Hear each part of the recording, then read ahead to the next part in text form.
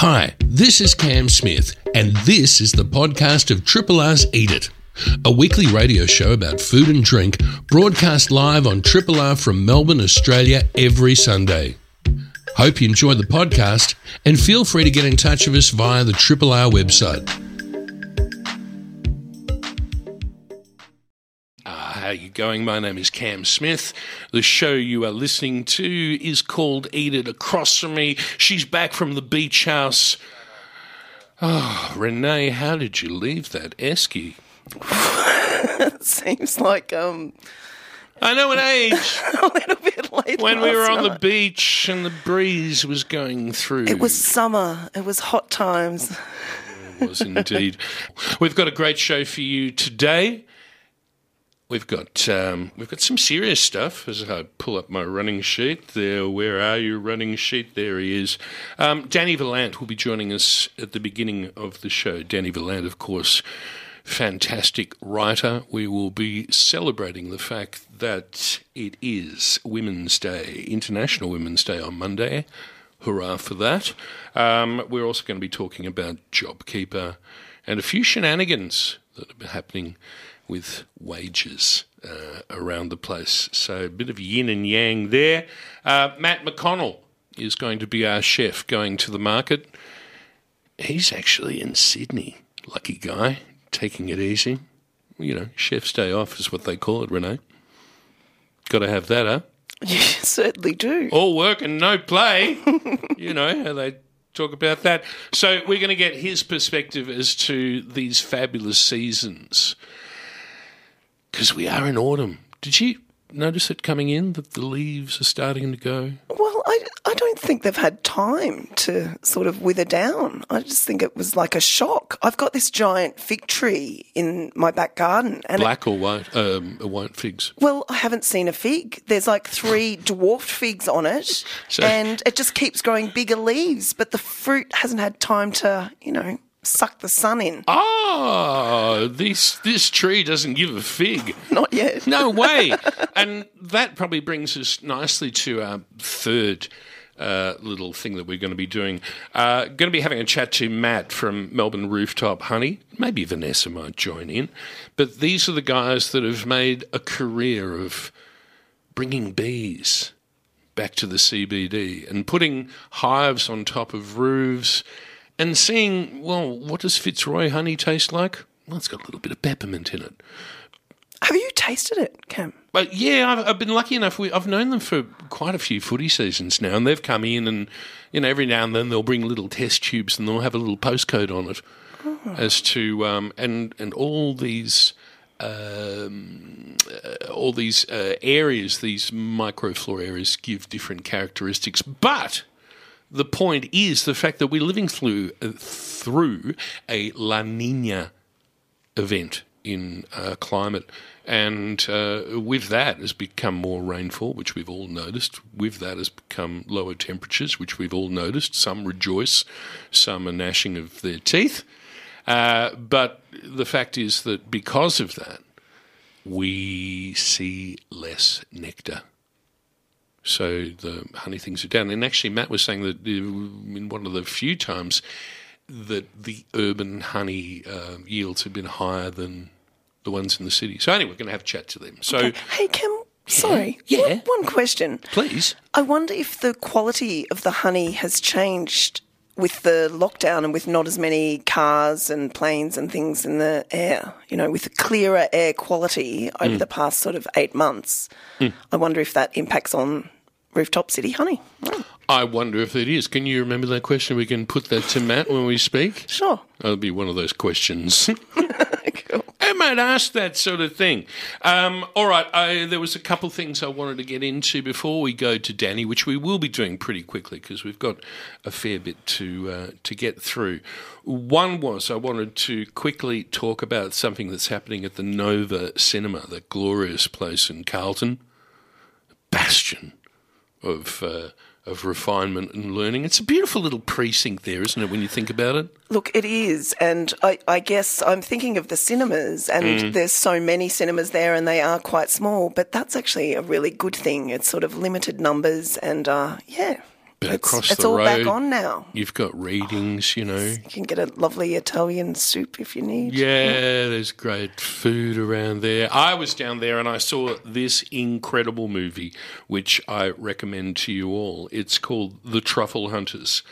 And basically, it is the story of these crazy guys, these crazy old men and their dogs, as they wander around the steep countryside around Alba for this tuber magnatum pica, or the white truffle. And these guys are way eccentric and driven to go into the forests, these spirits of the night almost that operate pretty much individually. They are all individuals. And this portrays their story so beautifully in the fact that the framing is just glorious. Like the opening shot is big frame, a hill, forests, trees, leaves. And in the bottom left-hand corner, into view, comes this man scrabbling up this hillside, and then these two dogs enter. And you just see them move through their landscape, precarious landscape, as he dig and scratch around. It's a beautiful story. It's quite poetic. And the cinematography, oh my God, the framing, the grading of this, because they go from what looks like probably they're shooting it on red cameras, and then it goes to like a GoPro, but the grading looks exactly the same. So it's a documentary or a cinema piece. Like it sounds very cinematic, but are these real characters or this is just a documentary in the fact that it documents these people's lives with no narration. But it lets them tell their stories and their eccentricity. Like one of them loves to play the drums, for instance. Another one is in the bathtub with his dog, washing it and telling it that, hey, I'm getting old and I'm going to have to find you a wild woman. And a wild woman, they're not easy to find, but she can take care of her. I will give her the house. And when I go, you can stay. So, this great love and affection for these animals. Some of them, of course, get poisoned because a truffle dog is one of the most valuable things you can have when you think about it. Anyway, I'm not going to give too much more about it. It is on at Zenova. Did I have the actual dates up? I thought I had them up here somewhere. Yeah, there we go. The Truffle Hunter, it's on today, 7th of March, until the 10th of March. So you've got until Wednesday to go and see that. But I certainly do recommend you go and see it because, let's face it, you go to King and Godfrey and get something to eat or a bowl of pasta at Doc or the university if you're old school. Which one would you go for, Renee? I go. Is it called Tiamo? That I get a Tiamo. Yeah. I get like a soupy thing. It's nice and cheap, and a glass of red. Hey. In a Duralex glass. And nice. you get the bread on the side, which keeps you alive. That used to be our the way we did a lot of the times in student days. The I way remember we still do as mature age students. That is true. And in huge news, 12:10, and we will move on very, very quickly. I'm talking about tuber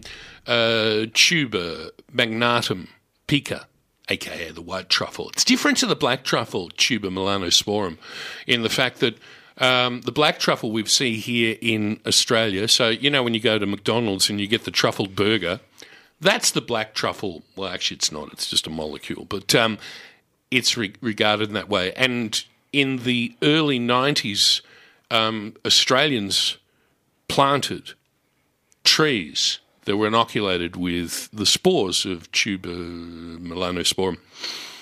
Up until now, it has been impossible to cultivate a white truffle. It just was a thing that happened in the ground in certain places, and you had to know where they were. But in a dramatic thing that has happened in Europe, which will no doubt enrage all Italians, the French. Yeah, those bloody French. The French. Have actually worked out how, and they have been successful in inoculating trees. I'm assuming it's an oak, and they have been able to find the spores were still present, and I think they have actually harvested white truffles on 3 different farms. So this is a huge ground changer. Personally, I've never tried a white truffle. I've had lots of black truffles. Apparently they're supposed to be magnificent, and who knows, maybe one day I will get to do that. Well, they might be commercial. You might be able to buy a tin of them or something in the future. I guess they need really old oak trees, though, don't they? Nope. No? No, you Young? need to, when you first inoculate the tree, it has to be on a sapling, and then let it grow, and then hopefully, I'm not sure that you can actually do it that way that you speak of. One more thing before we move on to Danny Vallant, and you are listening to Eat It on 3 Triple RFM. Did I mention how good it is to have you here? Thank you for joining us. John at the market. We've been speaking to him for many, many years. We will not be speaking to him today because, well, he's actually got a buy, but we have to acknowledge sad event that has happened in the fact that John's dad, has unfortunately passed away, and we would like to say from the Triple R family to send commiserations to all the family. And no doubt we'll have a chat to John next week about the life and times of Joe, one of the originals from the Queen Victoria Market. Eat It is the name of the show on 3 Triple R FM. This is a podcast from Triple R, an independent media organisation in Melbourne, Australia. Triple R is listener-supported radio and receives no direct government funding. If you would like to financially support Triple R by donating or becoming a subscriber, hit up rrr.org.au to find out how. As is always a delight to speak to on the end of the phone, we have Danny Vallant. Danny, a very, very good morning to you, or afternoon, I should say. Hi. It's just snuck over into afternoon, hasn't it? That's because it's Eat It time. Hi, Cam. Always good to chat. It's in that witching hour of between the morning and the afternoon. How have we found you? Now, where are you? I'm just at home. Oh, you're just at home. Because Yeah. I rang yesterday and you'd gone to extraordinary lengths for breakfast. You went to Mont Albert, I think you said? Yeah, I'll travel for food. I'll travel anywhere. Well, that's either side of the river, over any bridge, and along any freeway. But if there's the promise of something tasty at the other end of the road, I'm there. Over hill and dale, and I'm there. What was in Mont Albert, just out of curiosity? What was this place you went to? It's called Via Porto, and I was recommended it by Mark Calabro, who's the owner of Hungry Hungry, one of the platforms that became so important to so many restaurants during COVID.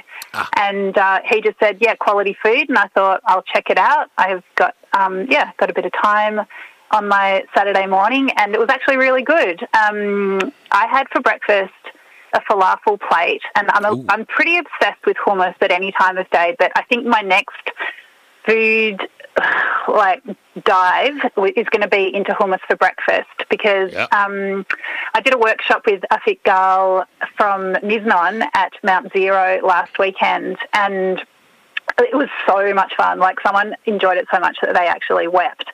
And anyone that weeps for hummus is definitely in my food family. They're my kind of people. Yeah, but they were telling me about this.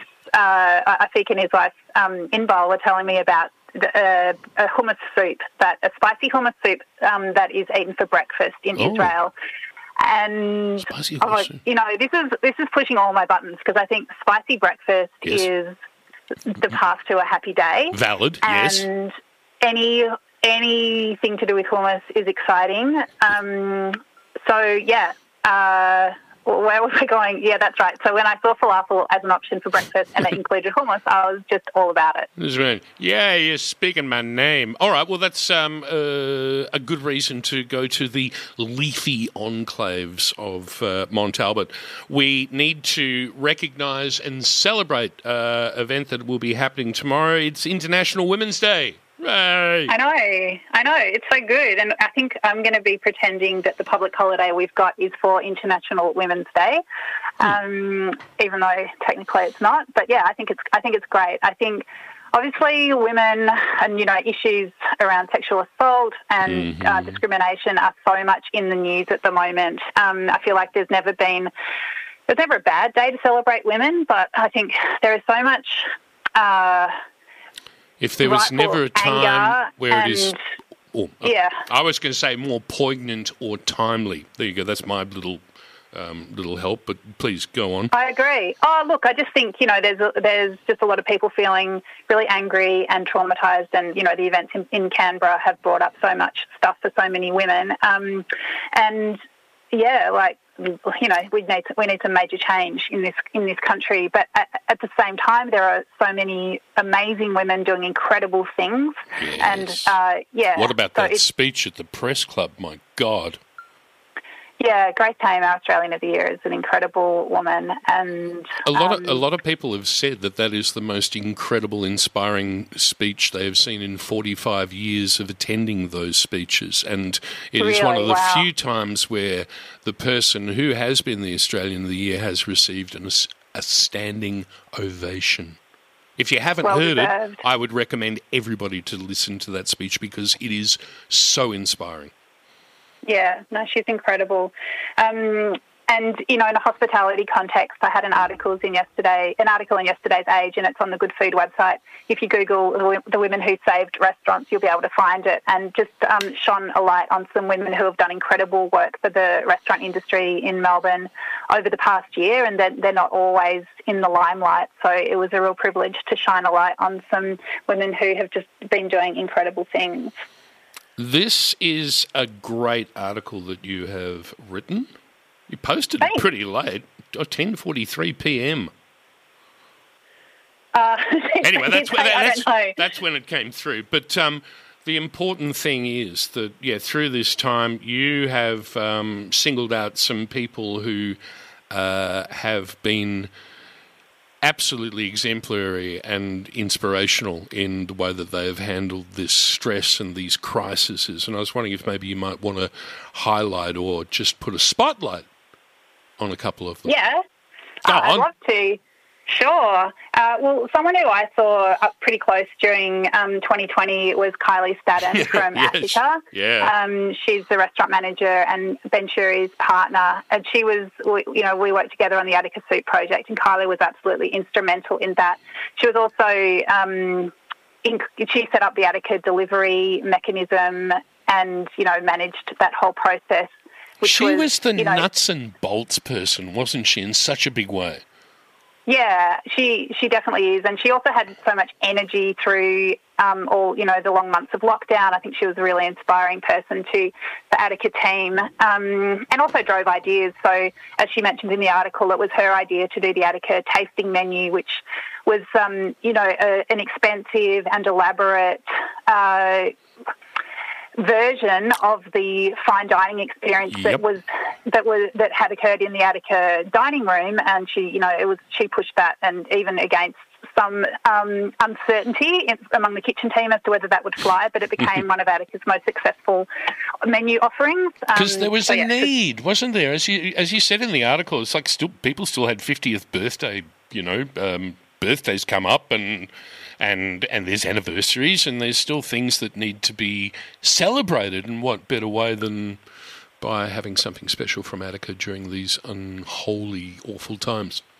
Yeah, absolutely. And some other amazing women who did so many brilliant things through 2020 and still continue to innovate and be entrepreneurial and inspiring. A Filipino-Australian female collective, the Entrepreneurs. And so I chatted to Fides Santos Aguiles and Grace Ginto about some of the activities that they undertook. So the one that's mentioned in the article is these virtual masterclasses that they ran for Chibog Restaurant, which is also owned by a woman, Janine Barikan, and they ran some virtual masterclasses that not only put some income into the restaurant and to their chefs, many of whom were international students, but also drew attention from the architects who were actually the community that undertook these classes, and drew their attention to Filipino cuisine, which is really underrepresented in Australia, and also that particular restaurant. Some of these people have been back to the restaurant since it's reopened. So just a really beautiful kind of circularity in the work that these women do. They're just really, really cool. And also in being just a great anchor. I refer to Jade Ryan, who has helped Joseph Ghetto and Mr. Bianco remain as a going concern during this time. She was awesome, was she not? Jade is an absolute legend. So she's the manager. Legend. Sorry, I was she's the manager of Massey, which is Joseph Argetto's city restaurant, which is still closed. But she moved across to Mr. Bianco in Kew, and anyone who's sort of followed Joe's social media through 2020, or he spoke to you on the show. He was one of those people that every time you looked around, he seemed to have started another business within his business. So whether it was cannoli, it was Sicilian risotto, Festival, it was driving around in a Mini. Just it was all happening. But I think behind that whirlwind, you need someone who's, making things happen, keeping an eye on the staff, and in fact looking after Joe himself and just checking in with him as he just threw himself every which way. So Jade is she's just a very organised person. She's very passionate. She's very caring. She's incredibly capable. And, Joe, when I said to Joe, I need to talk to Jade, can you put me in touch with her?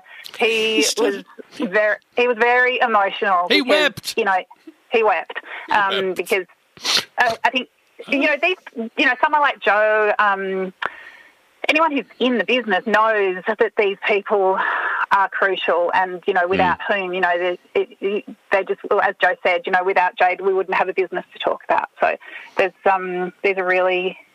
restaurants are families, and nobody really runs a restaurant by themselves. You just need people coming at it from all angles, especially during such challenging times. And you acknowledge those people so beautifully. It's in the Age Good Food section.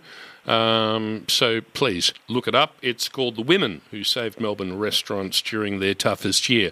This has been something where we have celebrated, we've held up on a pedestal the great and the strong and the inspiring.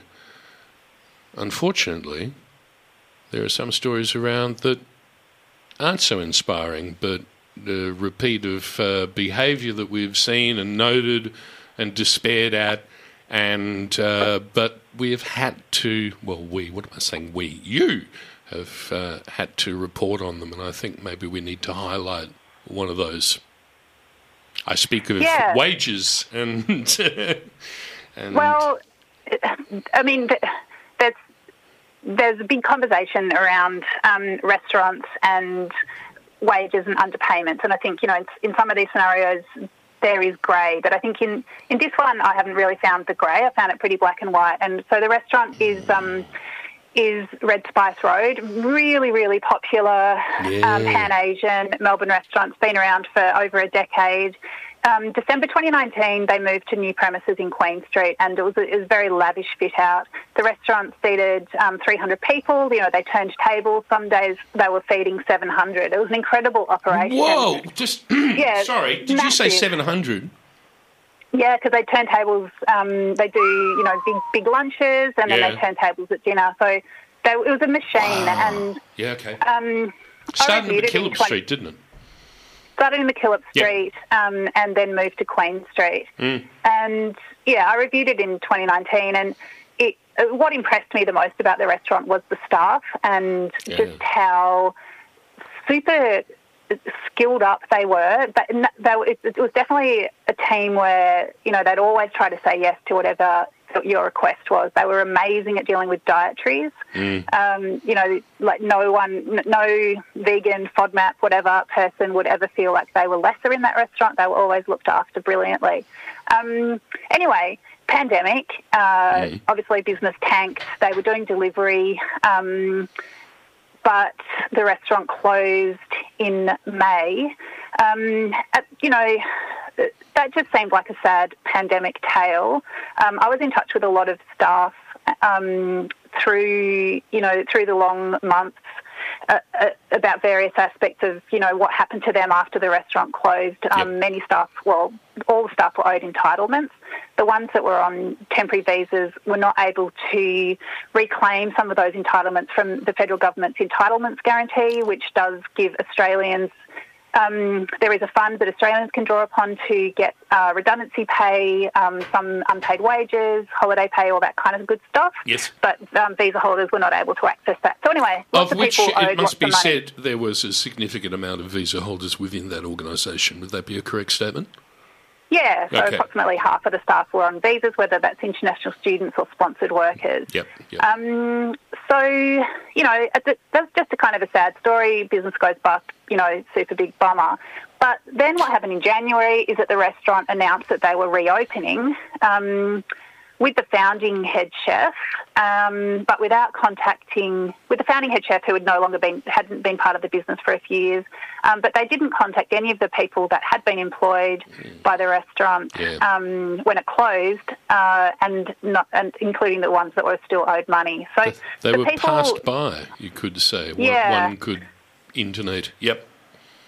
Now, I don't suggest that there's been anything illegal here. The company that paid the staff had been put into liquidation. Mm-hmm. What really struck me was that there was a moral imperative to look after the people who had made that business what it was, and I just found it really unfair. And that one could sort of say that they had appeared to be just discarded.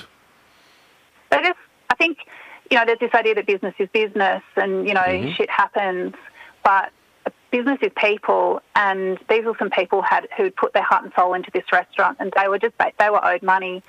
If there was money to reopen a restaurant, I feel like, the money should first go to the people who were still owed it, or at least that there should be some kind of undertaking that those people could be perhaps part of the rebuild or part of the plan to repay them as business geared back up. I wrote a couple of news stories about that. I interviewed 4 of the people who had worked at Red Spice Road on my podcast. In between my first and second stories coming out, the owners of Red Spice Road released an open letter, basically saying there'd been a terrible misunderstanding. The plan was always to get everyone back so that they could pay them.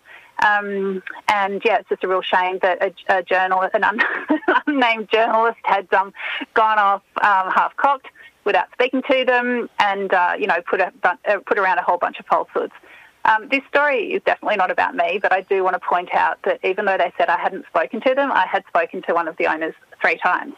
So I'll just let that sit there. You're a little bit disappointed that might happen. So at the moment, where does the story stand? Just to tie it into some sort of a bow, well, not really a nice bow. Is there any conclusion to this? No. No one's received any money yet. I had a dream that everyone got checks in the mail. Yes. So that's what I'm hoping happens. Okay. Oh, gee whiz. Okay, well, that's the way that it goes. Danny, that's an interesting thing. I think I wanted to speak to you about what was going to happen at the end of the month, but I might get you back in a couple of weeks regarding the withdrawal of JobKeeper and support for Visa card holders and what the ramifications of that you see. Maybe we might speak about that in a couple of weeks' time. It might be good. Definitely a big moment for the hospitality industry. Definitely. Yeah, got it. Danny, always a delight to have a chat with you. Thank you so much. Yeah, thanks so much, Cam. Great to talk to you. See you. Thank you, Danny. Bye. This is a podcast from Triple R, an independent media organisation in Melbourne, Australia. To find out more about Triple R or to explore many more shows, podcasts, articles, videos and interviews, head to the Triple R website, rrr.org.au. 3 Triple R FM, the Mighty R's. And we go to a town that doesn't have the Mighty R's, but it's got a harbour and it's got great beaches and beautiful people. And Matt McConnell is there. Oh, my God, you guys are so lucky. Hey, Hey, Cam. Yeah, very lucky. Feeling very privileged, actually. But we can actually listen to 3 Triple R. Yeah, up here, actually. Because of the zeros and the ones. Yeah. You got it. Yeah, baby. Right, have you been listening? Have you been playing along? I've been listening along. I have. Ah, good man. Oh, that's good. Well, that means we have good continuity. Hey, first of all, good on you, because one of the things we've had in conversations, we've been able to chat, and you have said to me, well, I don't know how confidential it is, but I'm just going to blow it, is the fact Put it out there. yeah, well, why not? Is the fact that, okay, we've survived. We're still here, you bastards. You didn't say that to me, but it's a great line from Papillon. But one of the great joys of being able to survive your own business is that you have worked so much harder. Correct, Cam. It has been a slog, and just picking up on what Danny was saying before about women in business and being behind the scenes, I could not have done this alone. So, big congratulations and celebration to Jo. Jo! My wife, who's hiding around here somewhere. Is she back? Yeah, she is back. She was out shopping before. But it really was such a team effort to pull it together, and just to have that extra brain space, because the brain was pretty overloaded from beginning to end of lockdown. And just being in survival mode for so long. It's sort of like I've had, 8 or 9, 10 months of adrenaline overload surging sort of thing. And it's still going, Cam. I mean, the survival mode, once it's kicked in, it's not going to really switch off until we know that we can get some sort of resemblance of normality, and that's just not bums on seat. That's people going to theatres, people travelling interstate, travelling overseas, going back to hotels, just that whole gamut, and also sporting events, all that that contributes so much to bums on seats in the CBD especially. So, we've still got that survival instinct really in the back of our heads the whole time, but we've done it with a great but very small team of really, really incredible workers as well. So we've really, really pretty much just rediscovered, just the importance of that crew and that core team, of everyone being able to pull their weight, think on their feet, and really get the job done. So. And all work together, which is the important thing. One of the things, I don't know if you noticed it as you drove down the Tullamarine to go to Melbourne Airport, which is a place that not many of us have been to lately. And there weren't many people there either. That must be weird. But have you noticed that the seasons of changing? Seasons have changing. There's some good radio stuff.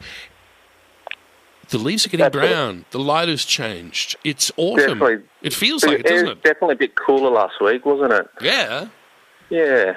And I'm also noticing it with some of the emails and text messages that I get from farmers with things that are finishing and things that are starting. And probably this time of year, you probably see more of the big guns finishing than a massive flourish of new produce going into cooler that we'll gradually see probably over the next 3 weeks. So, tell me about some of these big guns you speak of. The big guns, well, tomatoes, obviously. Big gun. It was a much cooler year, so a lot of the local stuff grown in the ground organically under the sky, a lot of those will be finishing up shortly. You'll still be able to get stuff grown hydro or under a tent, or in Doncaster near a warm hill. I think is the way that one works. So topography is our friend for that one.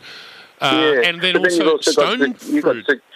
Stone fruit, zucchinis, cucumbers, eggplants are at a bit of a flourish at the moment now, so I'd probably expect them to be around a little bit longer, but they just have that really big final burst around this time. And then we start to see the creeping in of some amazing pumpkins have just sort of turned up. I've seen some persimmons as well, which is always a clear-cut sign that things are starting to change. They're quite firm at the moment, excuse me, but you will gradually see them get a lot more oranger deeper in colour and juicier as the weeks go past. Three things bring on autumn and moving into winter for me. The first one is persimmon. The second one has got to be custard apple. Yep. That's another good one. And then also we'll see the first disappointing imperial mandarins. Yeah. Because they're always disappointing at the beginning. It's like, forget about it. Don't do it. Yeah, the thing that I get excited about the most will be the blood oranges as well. Oh, yeah. We miss those and we love them. Yes. Just that beautiful, bittersweet, tangy, high acid. Some of them have high acid and high sugar. Yes. And you can use the whole fruit. The skin is fantastic. We like to infuse a lot of things with the skin of blood orange as well. So we look forward to them coming back into the kitchen. Oh, we do a great little flavoured cream with it, which is pretty delicious. So the oil doesn't curdle it? No. So it's more of a light steep. So really low temperature. Yeah. And extremely finely grated without pith. Got it, because I remember for years I tried this experiment to make, I don't know, something with oranges and milk, and I didn't understand the denaturing of acids, but, we do start to learn. Hey, can we just rewind a little bit? Can we just go back to the eggplant thing? What do you do with eggplants? What's your favourite thing to do with an eggplant?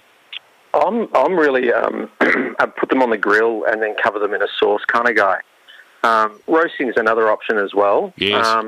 But just especially if you've got those beautiful, long, skinny Lebanese type, or even the beautiful apple-shaped ones, which come in varying colours as well. Yep. Slicing, a little bit of salt, quick wash, oil on the grill, and then just go crazy. You can go at a Mediterranean route. You can go through the Middle East with it, or you can even finish it off with some really, really great Asian flavours as well. Takes oyster sauce well. Oh, absolutely. Does indeed. And I've spoken to a few Italians, and they have said to me, my last meal, pasta norma. Oh, yes. Which is just tomatoes, eggplant, usually penne, like an extruded pasta, I think. Yeah, usually. Yeah, that's and some fresh mozzarella, I think. Hey, that sounds good. We've got a couple minutes left here, Matty.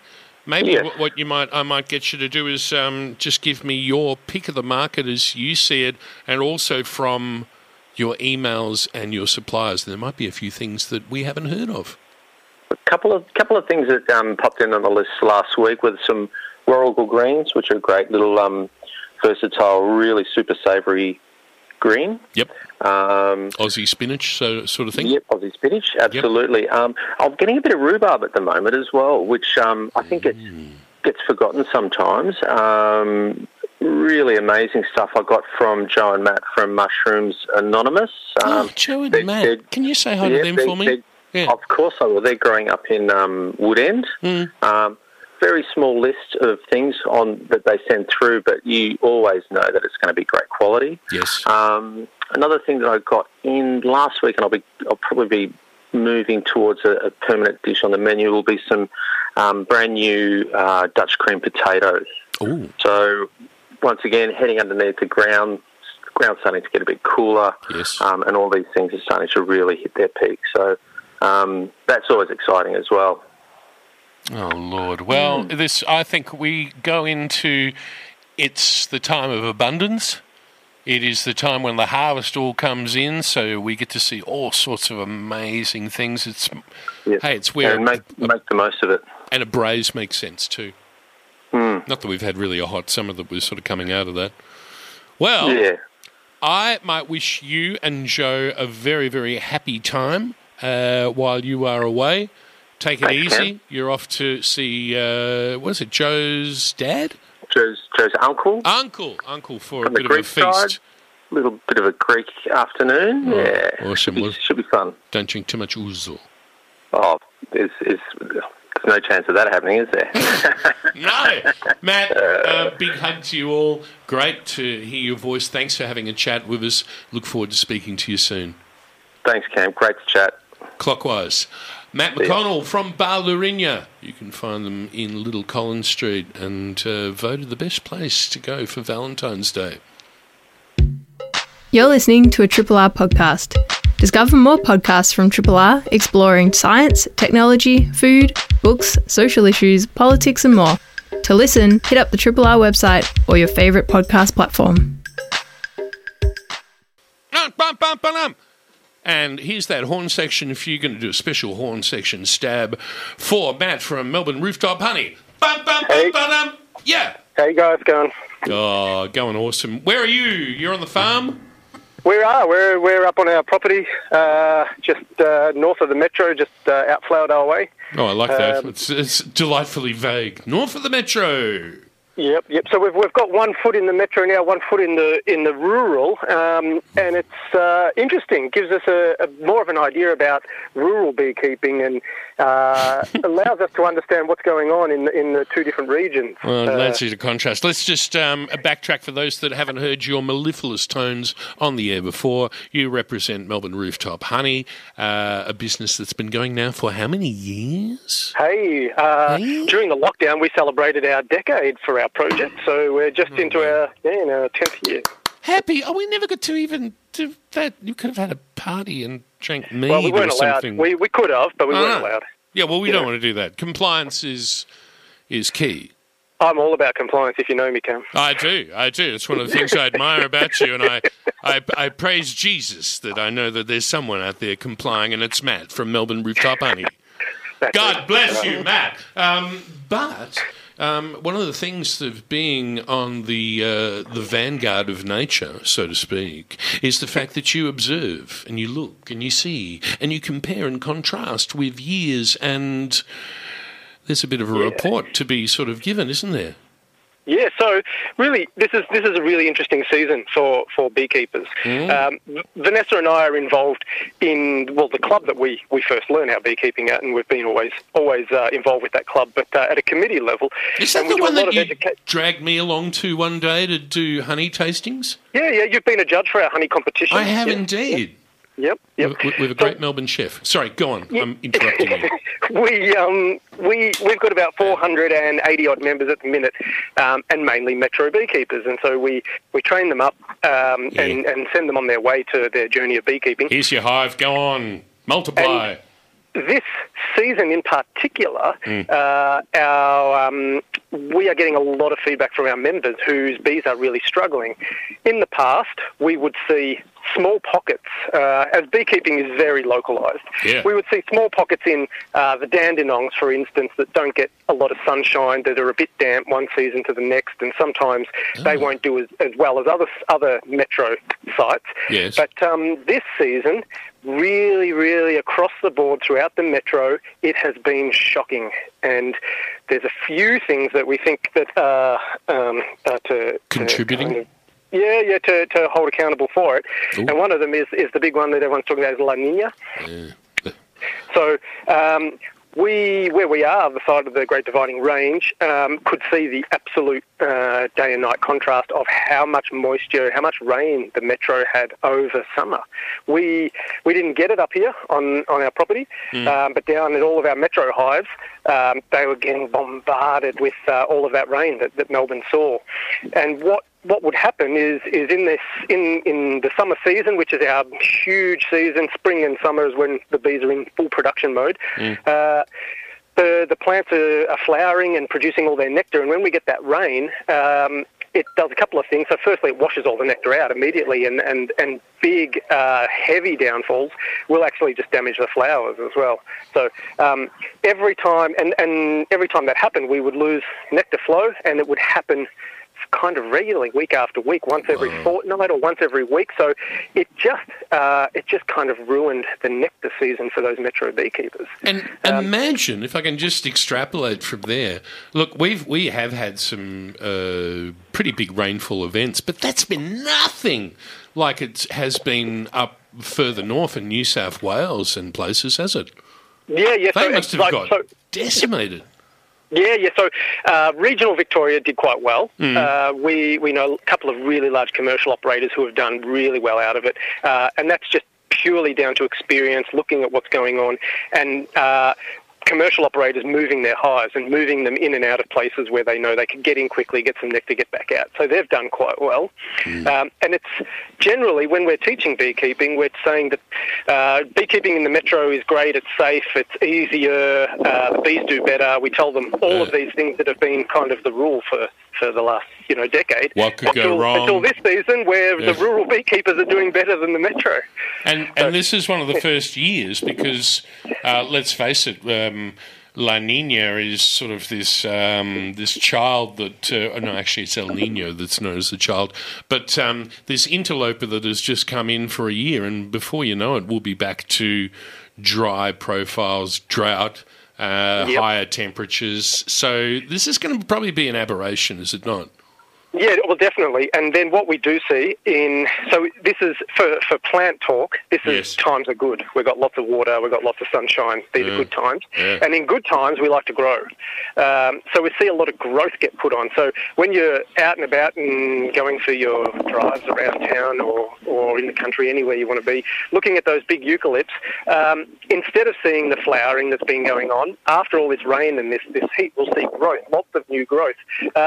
We've even seen, grapevines and everything at the minute late in the season putting on a whole heap of new growth. We've got apple trees in blossom, which is amazing at this time of the year. So nature's very confused, but putting on growth is mainly what we're going to see, and that's due to sunlight, moisture in the ground, and what we want for bees is flowers. So stressful times are flowers. That's when the plants are doing their best to reproduce and put all of their energy into those flowers. Because Matt, we talk about usually we talk about a biological imperative, but here we're talking about a botanical imperative, so that when times are tough, trees do get stressed.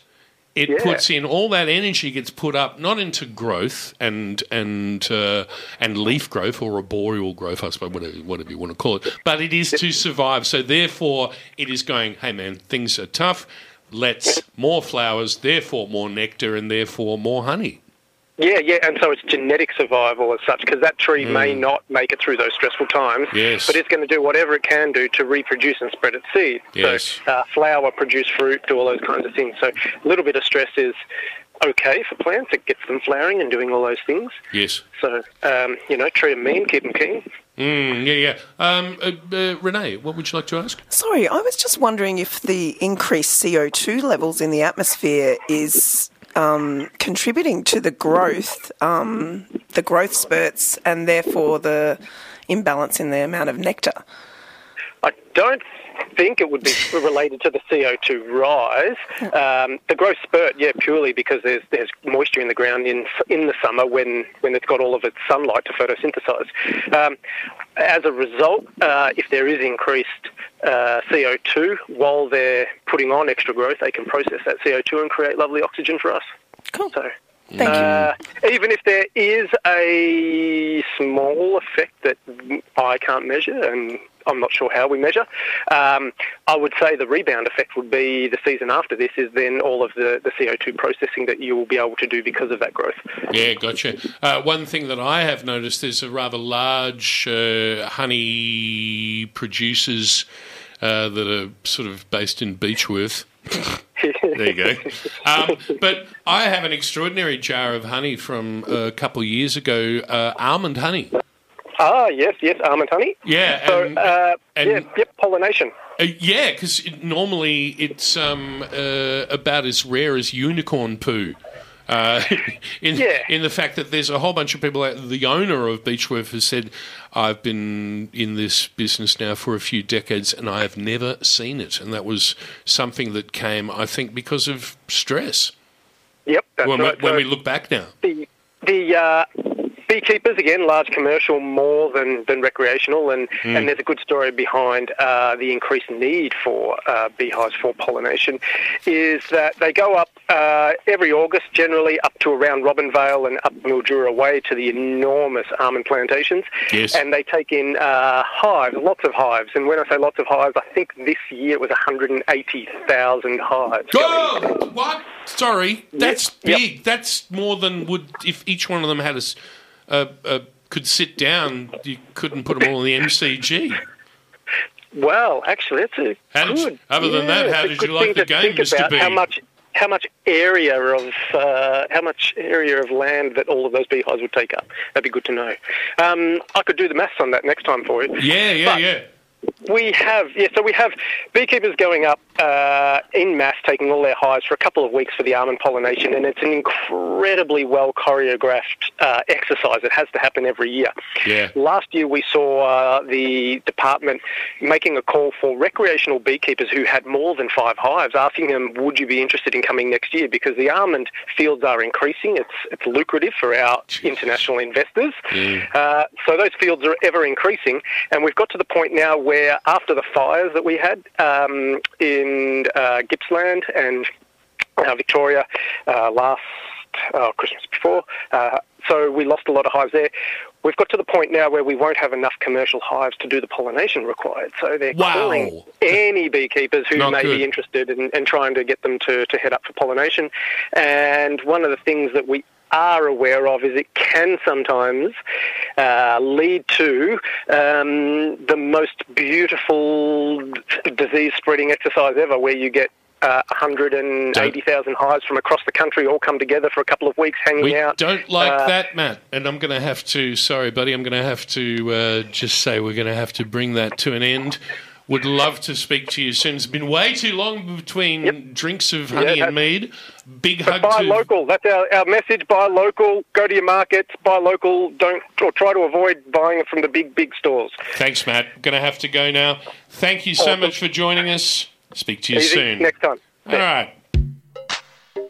Hi, this is Cam Smith, and you've been listening to the podcast of Triple R's Eat It, a weekly radio show about food and drink, broadcast live on Triple R from Melbourne, Australia, every Sunday. Hope you enjoyed the podcast, and feel free to get in touch with us via the Triple R website.